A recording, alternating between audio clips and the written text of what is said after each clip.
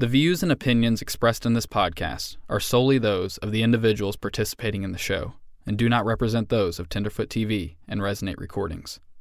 All individuals described or mentioned in the podcast should be considered innocent until found guilty in a court of law. This podcast contains subject matter such as violence and graphic descriptions, which may not be suitable for all audiences. Listener discretion is advised. There's definitely overkill in the sense that there's 5 rounds fired. Obviously, anytime you use more force than is necessary, that's overkill. It's not like an entire magazine, it's not all the rounds that were in the weapon, because that would be at least 6, if not, 15. But it is concerning that there was enough bullets to kill everybody in that car a couple times over. I think you'll find that there's been some offense taken or some bad feeling that's occurred, and that this is the product of it.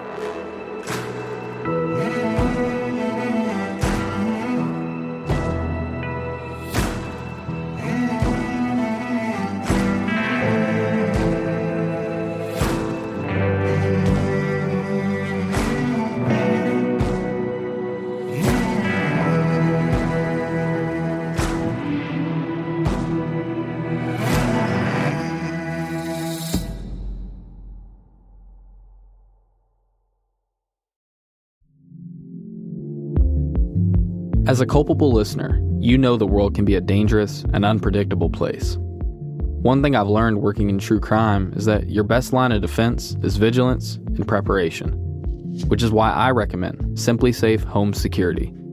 I happen to live in a pretty nice neighborhood, but as you know, crime has a way of being anywhere at any time, even when you least expect it. When our car was broken into and items were stolen, I was so relieved to know that my home security system got the footage, and it eventually led to us being reimbursed by the perpetrator once they were caught. Crime is just waiting to happen, so be prepared at all times and equip yourself with Simply Safe, the best home security system of 2024 according to U.S. News and World Report. Simply Safe has given me and many of my listeners real peace of mind, and I want you to have it too. Get 20% off any new Simply Safe system when you sign up for Fast Protect monitoring. Just visit simplysafe.com/culpable. That's simplysafe.com/culpable. There's no safe like Simply Safe.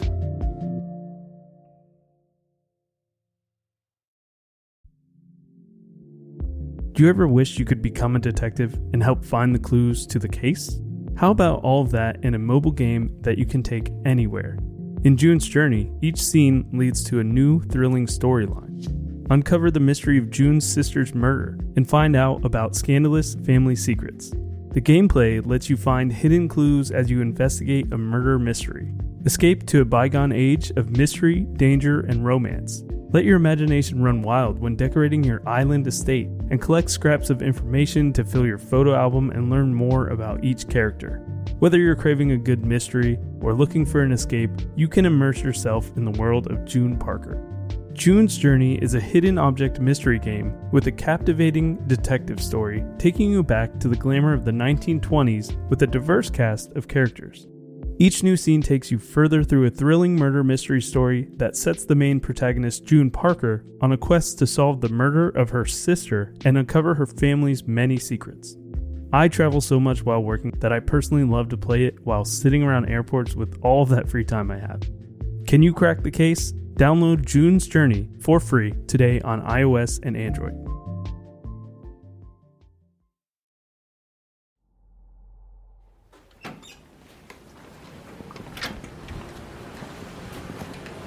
Hi, are you Sean? Yeah. Hi, Jessica. Hey, Jessica. Nice to meet you. Dennis, Hey, nice to meet you. nice to meet you.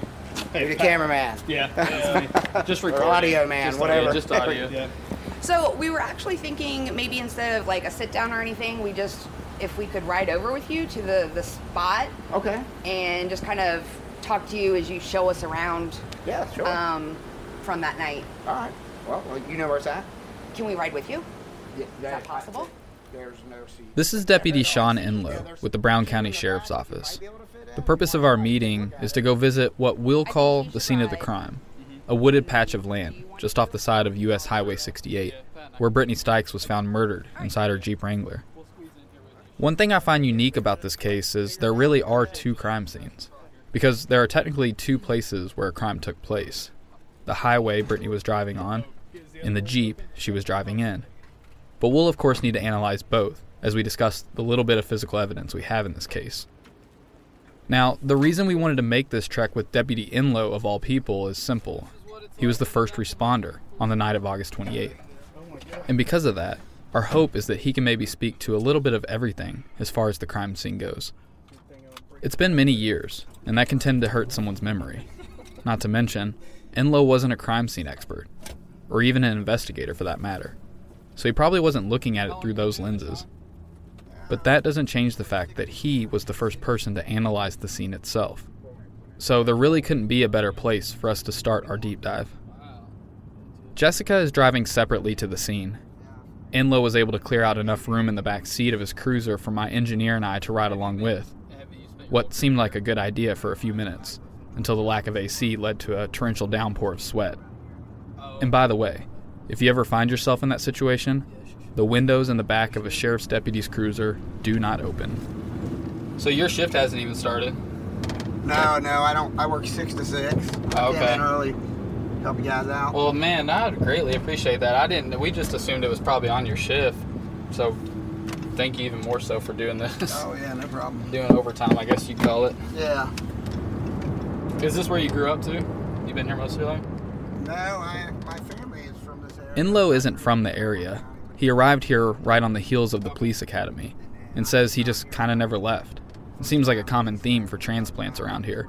His fellow officer, Sergeant Carlson, and my fellow producer, Jessica, both give similar reasoning for why they never left. Like them, Enlow loves the people in his community, and he appreciates the small and close-knit feeling. I feel like we're getting close. I hope I didn't pass it. No, I think you're right. I think we're getting close. I think it's up in that next patch of trees there. Yeah. We This stuff all went here. kind of looks the same. We spot it. That towering cross we first visited with Brittany's parents, Dave and Mary. Still with the bright red winged heart in the middle, made from flowers. I still vividly remember Dave walking us down that hill behind the cross, but I'm really eager to visit it again.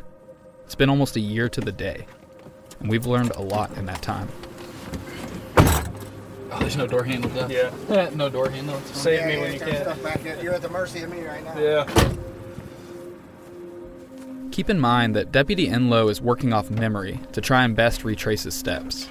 He actually starts by recounting the moment he got the call to assist.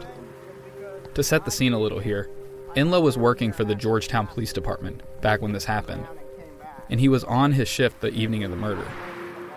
He was taking his normal evening break, eating a meal at the local Subway, when he got the call. It was reported that an accident had occurred on US Highway 68, just 10 minutes from the Subway.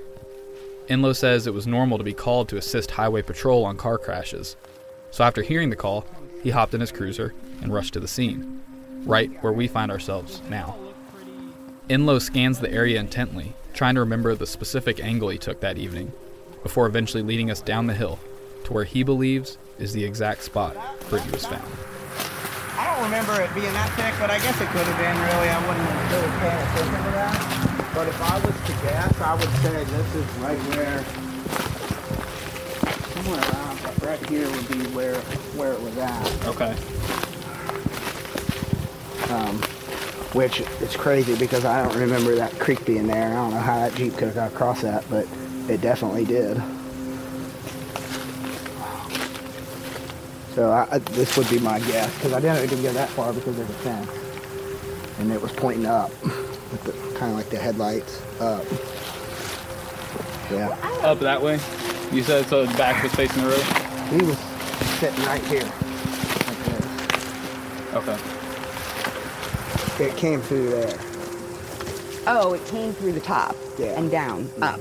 Holy Oh, wow. Yeah, that's why I'm like, that's why it's kind of strange to me. And I remember, I think there was like a little tree, like, see that tree right there? I doubt that's it, but it was a little tree like that. It was right in the front of the Jeep, and the Jeep was kind of like up on it. And I think the trees is what kind of slowed its process down. But again, that's why. Right off the bat, as he describes the angle at which she entered and the surrounding terrain, we're reminded of the importance of perspective. When Dave walked us down here after Brittany's vigil a year ago, we went down what I'd call a mildly steep and not too bumpy hill, with a lot of tall grass and plants, and a few small trees.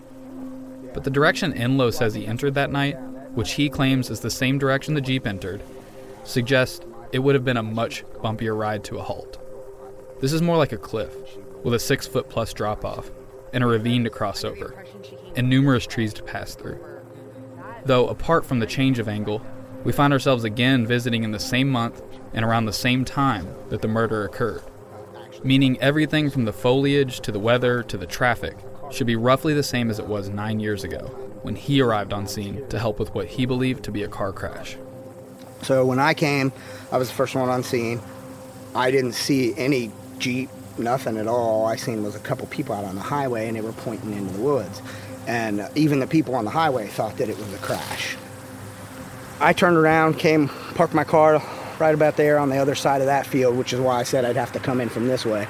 And I could see 2 headlights in the distance. It was just getting dusk, so it's kind of starting to, not be as sunny. So all you could see was the 2 headlights. You couldn't see the Jeep really, so I guess there could have been some foliage up. And then, I ran in, came in, and then seen the young lady and then a baby in the seat. But at that point, we still thought that it was a crash. She was obviously deceased, had blood on her and stuff like that. And the baby had blood all over the place. And the baby wasn't crying or nothing anymore. Based on what I thought, it appeared that they had been here. I felt like for at least half an hour to 45 minutes. Maybe longer, maybe shorter, but it didn't just happen, I didn't feel like. I think the baby had just cried itself out. Enloe says it was an odd situation looking back, because a lot of what he was doing in the moment was trying to make sense of what he was looking at. He had a deceased woman, covered in blood, and a baby, also bloody, but thankfully alive. And he was operating as if it was a standard car crash, all the while having this feeling that it had to be something worse. And so you just couldn't tell at first because the injuries were opposite to the side you were trying to tend to her? Well, even then you couldn't really see the bullet holes. It was a Jeep, so it had that plastic doors and plastic windows, and most of I don't even remember if there was any bullet holes in the actual metal, but there could have been. But again, at the time, I'm here for a car wreck, not a shooting. Right. So being a shooting was not even on my mind. Even if I seen the holes, I would have been like, I just got some holes in the Jeep, or somebody shot the Jeep at some point. But that specific moment, we're here for a car wreck, and that's what didn't make sense. I knew nothing added up from the minute I stepped on scene. I knew that something was different. It was just that process of what's going on here? Trying to figure that out. Right. While Enloe awaited backup to make a better determination of the scene, he knew the best thing he could do was tend to the baby, Aubrey. He remembers her big white eyes staring at him and looking up to see a cut in the center of her forehead, which he likened to a Harry Potter scar. He knew she still had a chance of survival. Eventually, other responders arrived, and they got Aubrey out of the Jeep and took her up to an ambulance, which was now on the side of the highway, ready to tend to her. He then returned to the Jeep to continue assessing the situation. So as we were looking around, we went over to the driver's side of the car, and that's where you could see multiple perfect little circles throughout the car, and then it kicked. This is a shooting.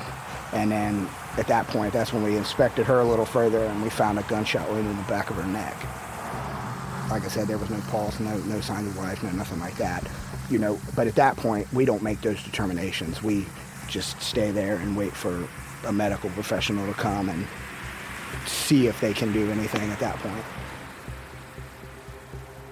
Once it was determined they were dealing with a shooting, Enloe's work was finished, as it wasn't his jurisdiction. So he let the proper authorities take over.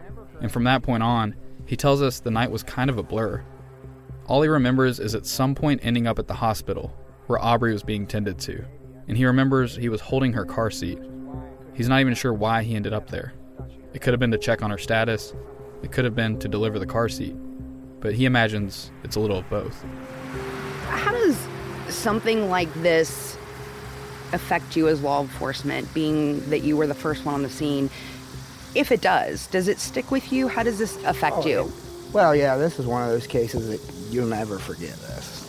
You might forget some small details, but even if the case gets solved, I'll never forget what I seen. Like, I'm seeing it right now. This is the first time I've been back since it happened, but like, I see it just as I did when I was there 9 years ago. Hopefully that does happen at some point. Enlow tells us there wasn't really anything that looked out of the ordinary to him. No red flags, you could say. And he doesn't recall seeing anything noteworthy as far as physical evidence goes. But again, he was with the Georgetown Police Department when this happened. Therefore, this wasn't his jurisdiction. Not to mention, most of the time he was on scene, he was working it as if it were a car wreck. So it's understandable that he be limited in the details he remembers from that night. Which is why from here, I'd like to go over the police report from that night, as that can start to fill in a few more details for us here. If you remember, back a few episodes ago, we read from the second half of the police narrative, which picked up after Shane was told the news that night. But we still haven't gone over the first page of the narrative, which begins once Detective Rick Haney was notified. Here's what the narrative says. I was called by Corporal Meyer about this incident. He was not on scene. I advised him to call me when he got on scene. I then called Sergeant Moore. He was advised of all. He recommended that I call Chief, due to his being ill. Chief responded down, arriving before I did. He advised me to call Deputy Bingaman and BCI. I called Deputy Bingaman and requested that dispatch call BCI. Upon my arrival at the scene at the location, I saw numerous emergency response personnel on the roadway. I spoke to Sheriff Winninger and was informed that this was our case. I walked down into the woods where the vehicle was located. There, I made contact with multiple OSP officers and with Dr. Varnow, the county coroner. I was told that there was also an infant in a car seat. That was in the passenger seat. I could see in the driver's side door multiple bullet holes. There were 3 evident in the metal door panel of the Jeep Wrangler, and 2 in the plastic of the ragtop door, which was zipped up. The surrounding area had been trampled by first responders and emergency personnel. Due to the positioning of the surrounding vegetation, it appeared that the shots occurred in a different location. Inside was a Caucasian female that appeared to be in her early 20s. She was slumped to her right, while sitting, unbuckled, in the driver's seat. There was what looked like a bullet hole in the neck of the female on the left side.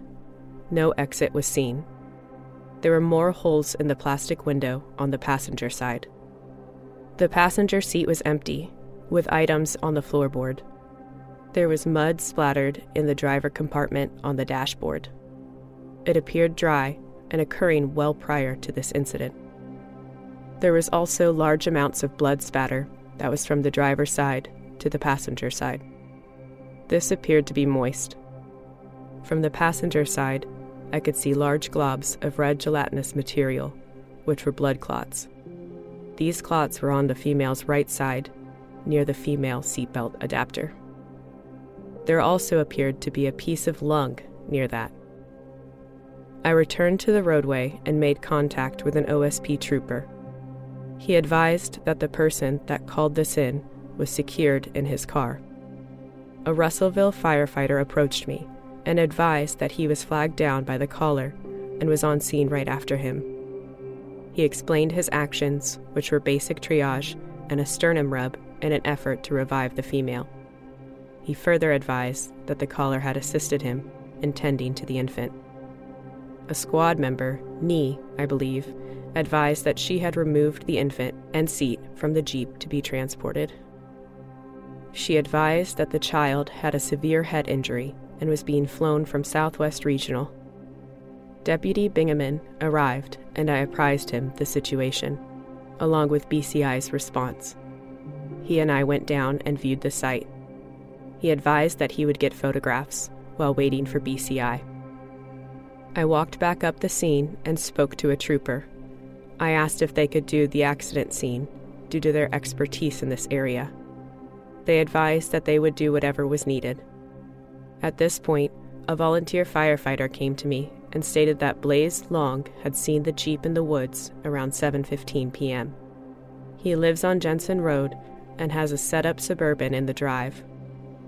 BCI and OSP traffic crash reconstructionist arrived on scene. I made contact with Greg LaBelle. He is the caller on this incident. A statement was obtained from him. He advised that he and his wife were driving northbound. He observed the Jeep, but originally continued on. He became concerned and turned around. He went down and found the scene. He then attempted basic first aid while calling for emergency services. His wife, Sandra, stayed up by the car.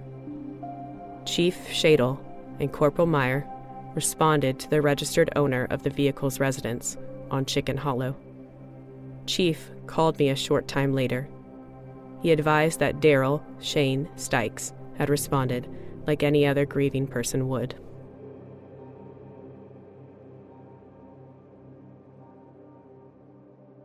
A few things to go over here. First, there were 5 bullet holes, all on the driver's side, 3 in the metal door frame, and 2 in the plastic window. There were also multiple holes found on the passenger side window. It was reported that based on the surrounding vegetation, it looked as though the shots occurred elsewhere. In other words, somewhere up on the highway. There wasn't much context given to support this claim, but he did go on to mention there was mud inside the vehicle on the driver's side, though it was dry and thought to have been there well before the incident occurred. They also reported a large amount of fresh blood spatter that had not yet dried. It stretched from the driver's side to the passenger side. And then there was one other comment made near the end that I want to be sure to address. The officer said that a volunteer firefighter told him a man named Blaze Long had seen the Jeep in the woods around 7:15 p.m. Unfortunately, we haven't yet been able to track down Blaze to get his story. So from the police report, we were able to gather at least a few key facts. Probably the most important of those being the 5 bullet holes in the driver's side door and the multiple holes in the passenger side window. But also of importance is the theory that the shots were not fired in the wooded area where the Jeep was found. At least that's how it appeared to the detective at the scene. It seemed more likely that the shots were fired on the highway. Now, I know this doesn't say a ton about the ballistics in this case, and I regret to inform you that the Brown County Sheriff's Office wants to keep these cards close to their chest, understandably, but we'll get there. Fortunately, we have other ways of getting that information, one of which actually involves Brittany's husband, Shane Stykes. If you remember, Shane was the one who actually owned the Jeep. Brittany typically drove a minivan, but shortly before the murder, Shane tells us he had Brittany start driving the Jeep. It was in need of maintenance, but drivable.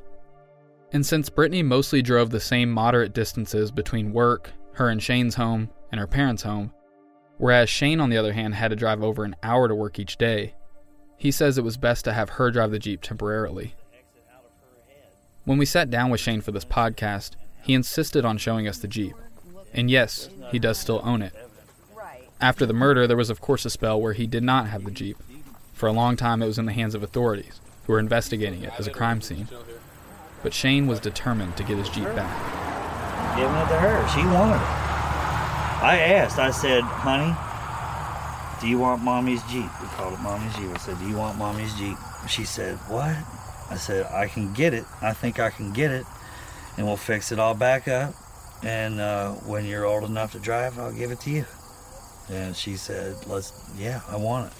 So, God bless my attorney, okay? I have an attorney who, out of the kindness of his heart, took that case on, did not accept a dime from me, and said, I'm just tired of watching good people get effed over.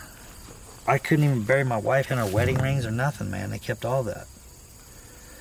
And it wasn't a robbery because obviously the diamonds there, the cash, she had like $200-300 in cash on her.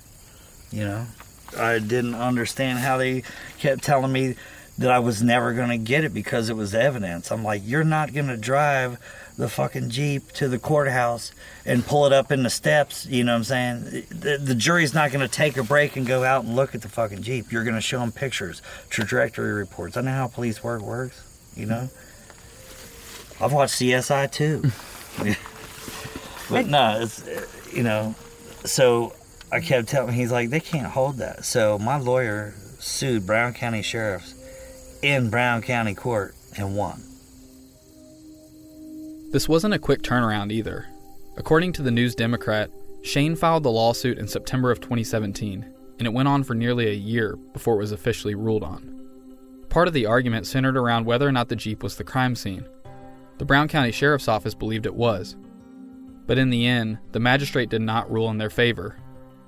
In lieu of the ruling, Magistrate Ken Zook wrote, "The evidence concerning the vehicle clearly shows that the vehicle was processed for evidence within a few days of it being properly seized through the execution of a search warrant. The evidence is also clear that the Ohio State Patrol sent some representatives to view and photograph the vehicle approximately 2 months after it was seized. Since October 2013, the vehicle has sat in the Brown County Sheriff's impound lot and has not been touched." In summary, it was determined that authorities have had plenty of time to get whatever evidence they need from the Jeep. Furthermore, Zook wrote, "If they can't find it within 5 years, it is safe to believe that it doesn't exist." But Brown County Prosecutor Zach Corbin and Sheriff Gordon Ellis begged to differ. They felt it was important that they keep the Jeep as evidence so long as it remained an open investigation. According to the News Democrat, Prosecutor Zach Corbin said, quote, "The problem is that you can't possibly forecast everything that could come up in the future. Who is to say that something won't come up in the future, that it wouldn't be beneficial for us to have that Jeep in our possession?" And Sheriff Ellis expanded on that, saying, quote, "We still have information that we have not been able to develop in the case. Some of the physical characteristics of the Jeep could still be important once we put information together in the case."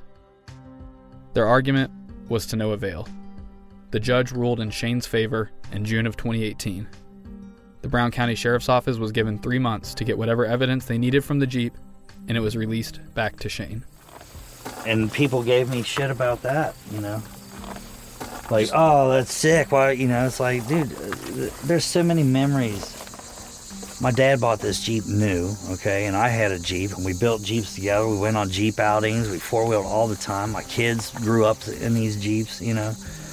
And when my dad died, I took all the suspension off of my Jeep, put it on his Jeep, and then got rid of mine and kept his. And that's how I met Brittany. That was the first topic, was my Jeep, you know. She was in love with this Jeep. Our first date was in this Jeep. You know, why would I want to give that up just for one bad memory? I'm not giving that up. For Shane, all the memories surrounding the Jeep outweigh the trauma that took place inside of it. But those good memories did not ease the pain of opening those doors for the first time after getting the Jeep back from the sheriff's office. Knowing what had happened in there was one thing, but seeing it, that was a different story. It was you know, it was rough. Opening the door and you know, all my wife's blood was like piled up, like a stalagmite basically of blood. And to, you know, just to deal with all that, all the shit that was in there, like Aubrey's diaper bag, and you know, it's like a memory lane. But that wasn't all that Shane found. Remember, the Jeep presumably came back to him just as it was found at the scene on the night of August 28. Bullet holes and everything. As reported in the police narrative, there were 5 in total on the driver's side. And again, all the shots appeared to enter from the driver's side. So, this is the direction the Jeep's going. They come around this way, okay? And they get over here and they fire 5 shots, okay? 5 shots. They continue to go on. Jeep veers off the road down into where it was at. So, a couple bullets were in the old window, okay? This was a hit, but who knows? I don't know where it went, okay? There was 2... He's pointing to a spot right where the canvas and the door frame meet, where it appears that a bullet struck. But because of where it hit, it's hard to tell if that bullet entered the vehicle or not.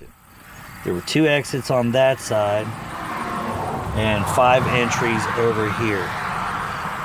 All were in the window.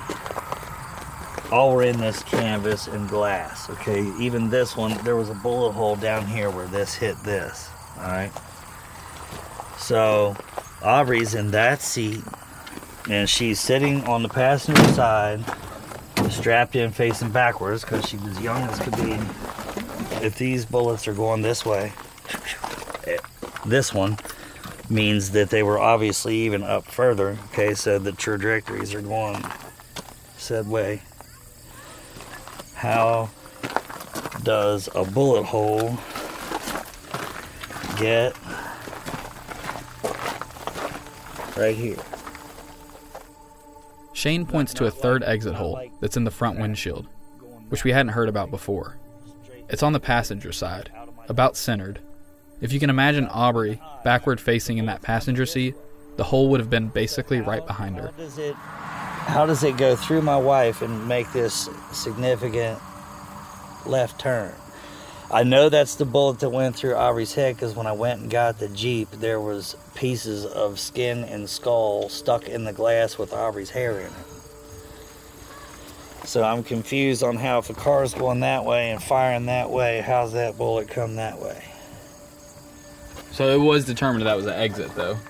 It was definitely an exit, yeah. It was the exit out of her head into the windshield and out.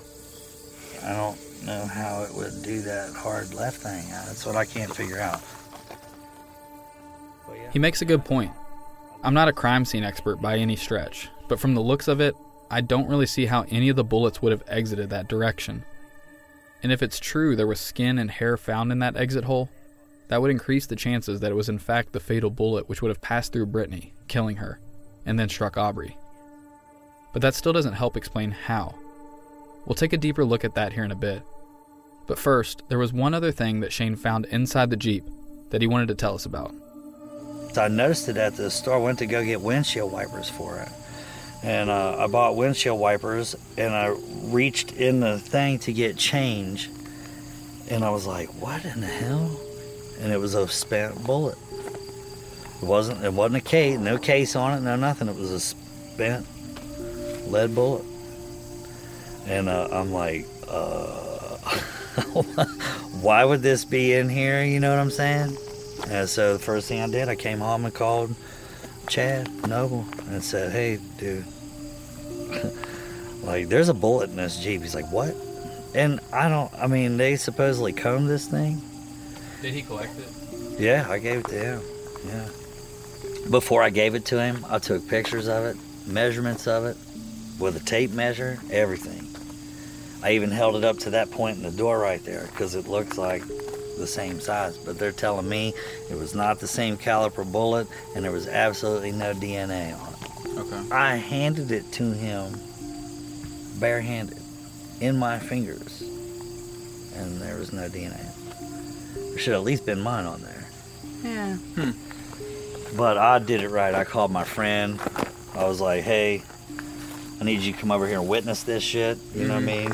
And so I had a witness, and the whole transaction went under somebody watching it. You know what I mean? Because when I found that, I'm like, dude, I don't know if I trust this. You know what I mean? It felt like, I was like, dude, I've touched this. This has my DNA on it now, you know. I don't know what to do here, but I called him and gave it to him. So it was just buried in change? It wasn't even buried. Just it was right there on the top. So how do you explain it? I can't, and they can't either, you know. Well, that's strange. Why in the world would there be a bullet in the cup holder? There's no way authorities overlooked that, right? And the Jeep hadn't been in Shane's possession, so what? Did someone else place it there? I don't know, but we're going to need to get some clarity on that.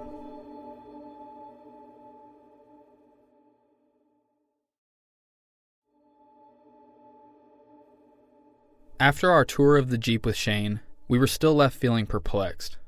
So from there, we went and visited a friend of Jessica's, Wayne Wallace, a professor at the University of Cincinnati Claremont College, not too far from Brown County. We're set up in an empty classroom at the Claremont campus, where during the day, Wayne teaches criminal justice and forensic psychology, something he spent decades honing as a detective in northern Kentucky. Now, Wayne is retired from investigating, but he still consults on criminal cases. So we gave him everything we had on Brittany's case and asked him to lend his expertise. But before getting too deep, he first wanted to get this point across. You know, obviously, we're looking at something that is incomplete. There's gaping holes here that to make informed decisions, you need as much information and data as possible. So there's more missing than is present. Fortunately, we already have at least an idea of what happened as far as ballistics goes. But having just spoken with Shane about this, we decided the best place to start was to get Wayne's opinion on the Jeep itself. You've got a mobile crime scene. We have at least 5 shots in about a 2.5 foot area of car door, and this person hit what they aimed at. If it is road rage, it's a pretty good shot, and it's pretty directed at a source of anger or a target. Obviously, anytime you use more force than is necessary, that's overkill.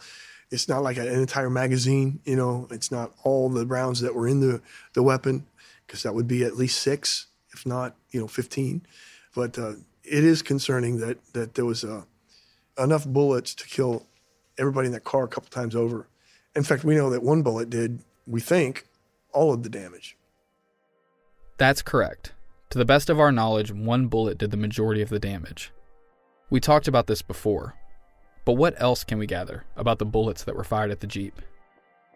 We have a medical examiner who appears to have done a pretty good job explaining to us that wounds were left to right, front to rear, and slightly up. That gives us a trajectory. Probably more importantly is that we have accompanying blood spatter. The medical examiner who examined the body, again, determined that we saw a front to rear, left to right, slightly up trajectory in the bullet wound to the chest, through the lung, the heart, out the other lung, and exiting the right side. And specifically, the medical examiner excluded stippling and soot, which would be a contact injury or a close contact type of distance. And that's basically, it's gunpowder that burns into the skin. And we didn't see that on the vehicle. At least, I don't think they found it on the vehicle. One thing that immediately stuck out to Wayne is there didn't appear to be anything indicating this was a close contact gunshot. Now, that certainly doesn't erase the theory that she was at a standstill when she was shot. It just means if the vehicle was at a stop and someone approached it and fired, they would have been at least a foot away, if not more. But keep in mind, Wayne is simply working off the autopsy report and crime scene photos which we provided to him. So he's a bit limited in his analysis, and therefore warns us that we will at times have to carefully engage in some conjecture as we discuss this.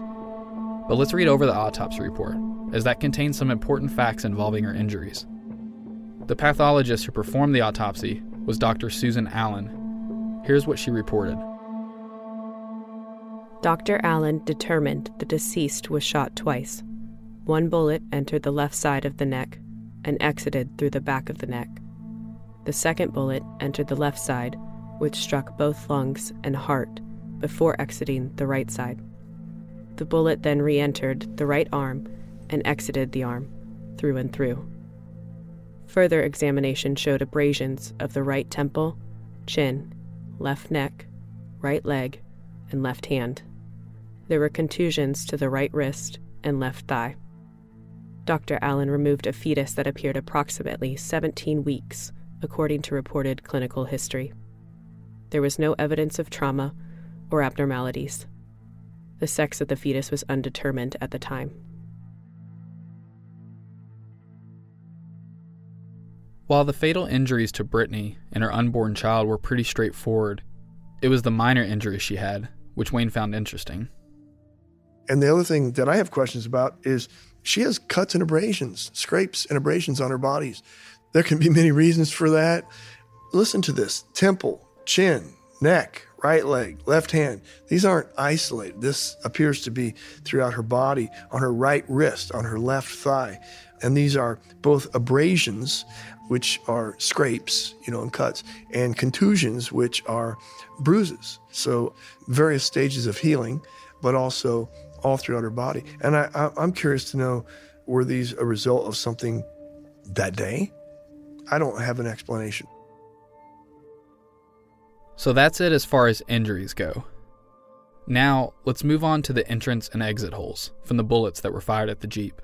This is where things get a little weird, but maybe a little more telling too. Looking at the crime scene photos, there are in fact 5 entry holes marked on the driver's side door of the Jeep, and they're all close together. I mean, very close. All of them struck the canvas topper and window. None appeared to hit the doorframe. I think Wayne is pretty accurate when he says the cluster of bullet holes is roughly a 2.5-foot radius. And then, on the opposite side of the Jeep, are the exit holes.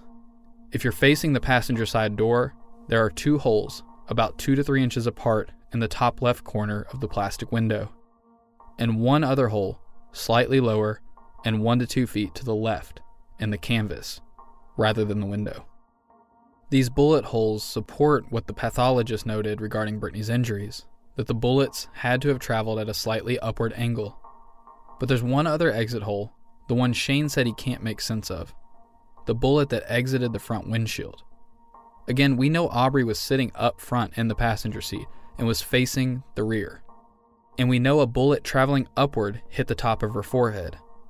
But this is where some of that conjecture comes into play. Almost directly behind where Aubrey's head would have been positioned, on the passenger side, roughly in the middle of the windshield, is that exit hole. One would imagine it was the bullet that struck her head. While Wayne says he's not entirely convinced it is an exit hole, based on the picture alone, there are some things he saw in the pictures to support it. I have it written down that 151, it has some hair in it. It also has radial fractures, which look to me, from the old days of being an accident reconstructionist, looks like contact damage. That's the easiest explanation. When you have hair in the concentric, fractures of the glass, that's consistent with contact. But evidently, the child was in a car seat facing the rear, and that wouldn't make any sense. Plus, the child's hair wasn't 6 or 8 inches long, and that hair, as you can easily see, is hanging 6 to 8 inches down from the center of that damage. So that's really weird. And I doubt that a bullet transferred hair directly into the middle of a windshield and then didn't go through the windshield. So we're talking about a bullet that entered the side of the victim, went through her lung, her heart, her other lung, exited, went through her arm, exited her arm, then went over and hit the child in the head, did its damage, and then took a 45-degree turn into the windshield. That doesn't make any sense. But it's a high velocity and a high caliber round to do that much damage. Unfortunately, there's no way of knowing whether that hair belonged to Aubrey or Brittany, or if it could have belonged to both, for that matter. To the best of our knowledge, no DNA testing was performed. But how could you ever explain the bullet passing through one or both of the victims and taking a sharp turn out that front windshield? How would that be possible? First, to understand these things, we have to take our own expectations of the way we think physical evidence will behave and set it aside, because the craziest stuff happens in real life. There's so many factors.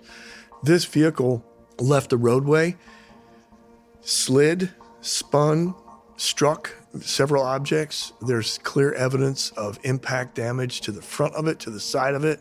They did a good job of documenting. Even in the tires, you can see a 90-degree directional transference. Parts of where it went over the top of trees, there's wood. They did a great job of showing and explaining what happened. This vehicle slid to a stop. It was not driven to a controlled stop.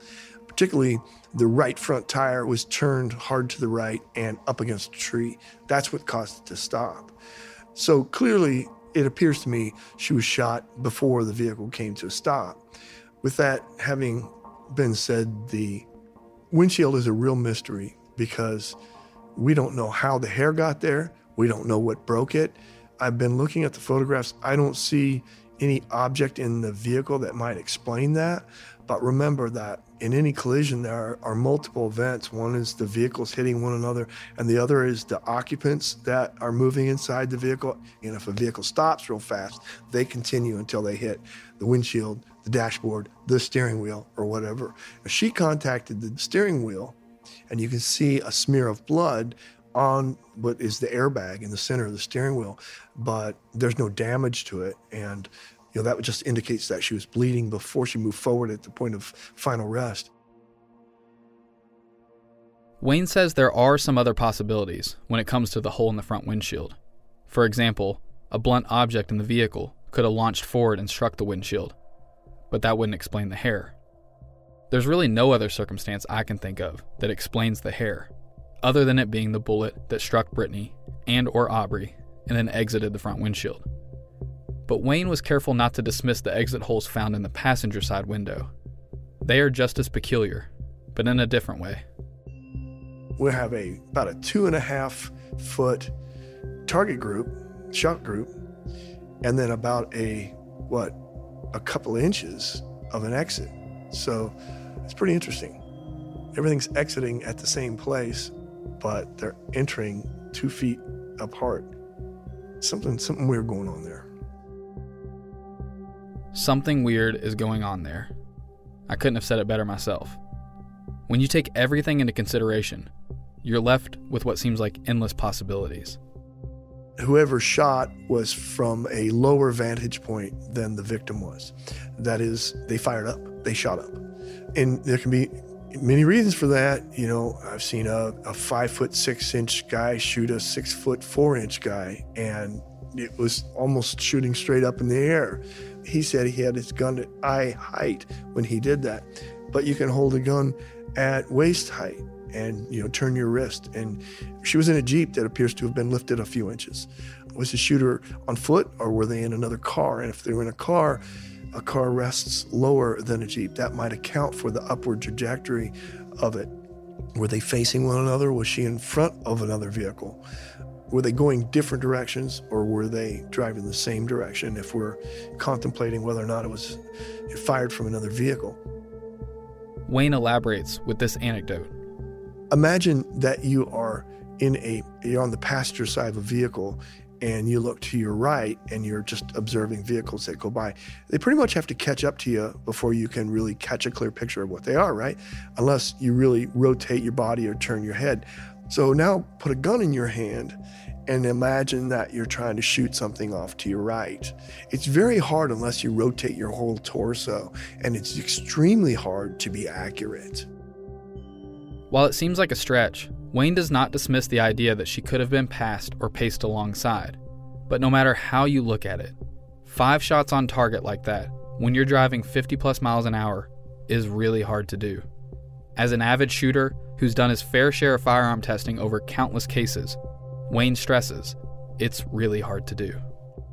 And who knows? I mean, they documented wheel marks, tire marks, and I don't know if they knew what they were looking at. There's some burnout marks. You know, I don't know that if they were deducing that it was a suspect vehicle that did that. It could have been a squad. Could have been anybody who did that. Could have been somebody before or after that incident. And there was Ohio State Police accident reconstruction crew there.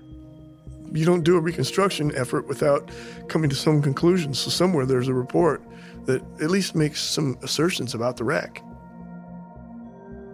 Wayne reminds us of the injuries Brittany sustained, most notably the bullet which passed through her lung. Whether she was at a stop or driving down the road, she couldn't have lived long after she was shot, meaning she didn't drive very far.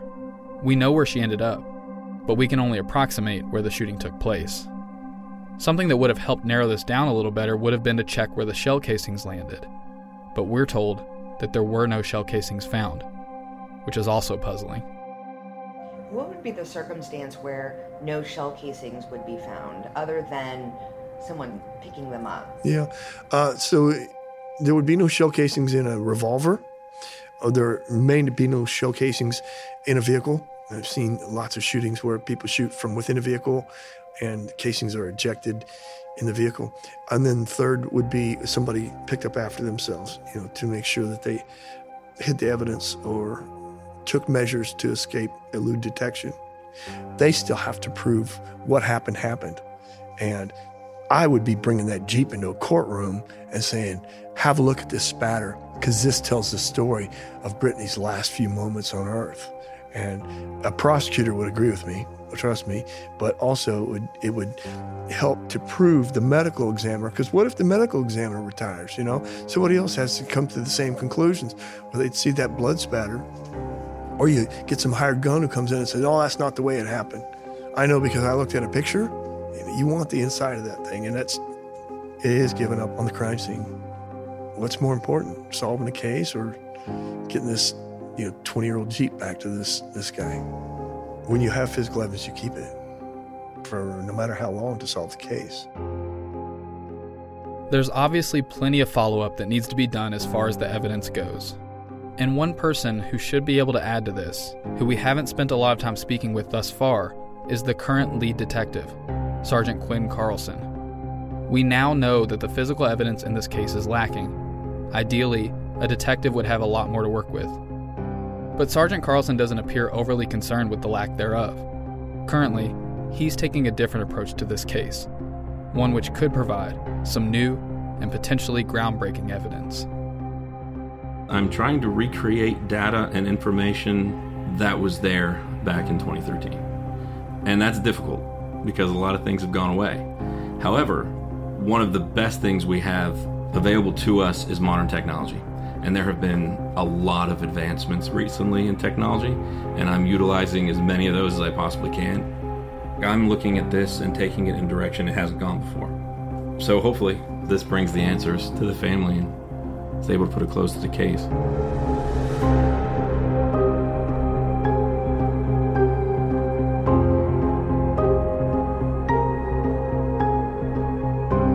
Culpable is a production of Resonate Recordings and Tenderfoot TV in conjunction with Cadence 13, written and hosted by me, Dennis Cooper, and produced by Jessica Knoll. Executive producers are myself, Mark Menery, Jacob Bozarth, Donald Albright, and Payne Lindsay. Our senior producer is John Street. Additional production by Todd McComas.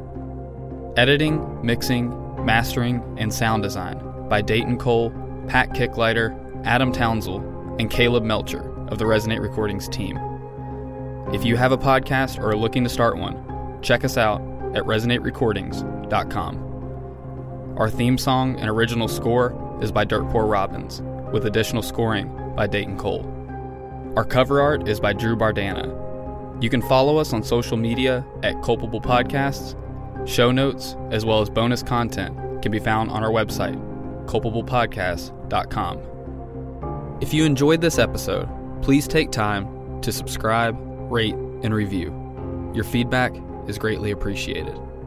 And lastly, if you have any information about the murder of Brittany Stykes, we urge you to contact the Brown County Sheriff's Office by visiting their website, browncountyohiosheriff.us, where you can anonymously submit your information.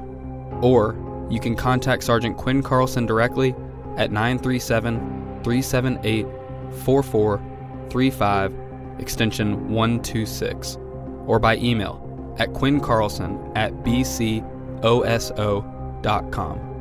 You can also submit your information through our website, culpablepodcast.com. Thank you for listening.